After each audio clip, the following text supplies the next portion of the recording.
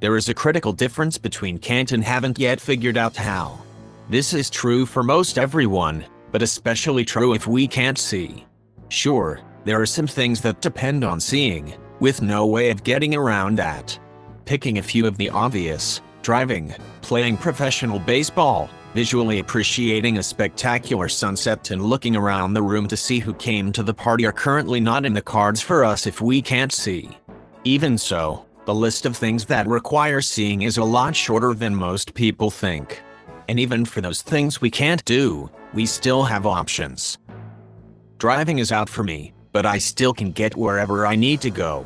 Playing baseball is out for me, but I still can be a baseball fan and enjoy the games. Watching a spectacular sunset is out for me, but I still can appreciate the joy others have when they describe what they are seeing.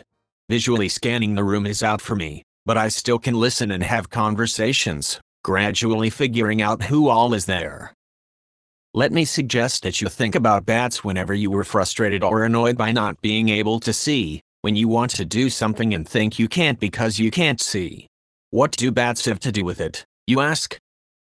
Thanks for asking. BATS stands for Best Alternative to Seeing.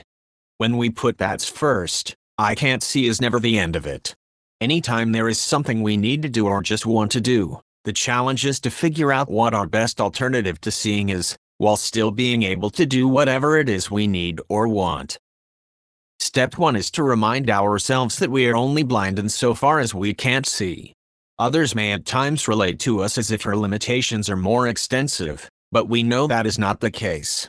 Can't see is where it starts and ends. I do understand that any of us might have more than one limitation, but even so, each limitation is what it is, no more, no less. Our challenge is to figure out how to do what we need or want to do, in spite of our specific limitation. Of course, the alternatives to seeing depend on exactly what we want to do. The available alternatives when we want to go to school are not the same as when we want to go shopping, not the same when we want to go for a walk in the park as when we want to see what's happening on Facebook.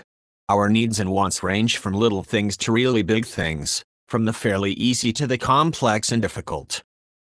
Sure, we need to know what those alternatives are and how to access them. That's the easier part of the success equation. The harder part is deciding just how much we really want whatever we have identified for ourselves. The issue is that it is always easier and simpler to just stay at home and do nothing. Let me share a very brief story from my past. I think you will get the point. I was a freshman at Ohio University and sitting in the office of my academic counselor. I was frustrated and generally feeling sorry for myself. He said, "Here's what you need to know.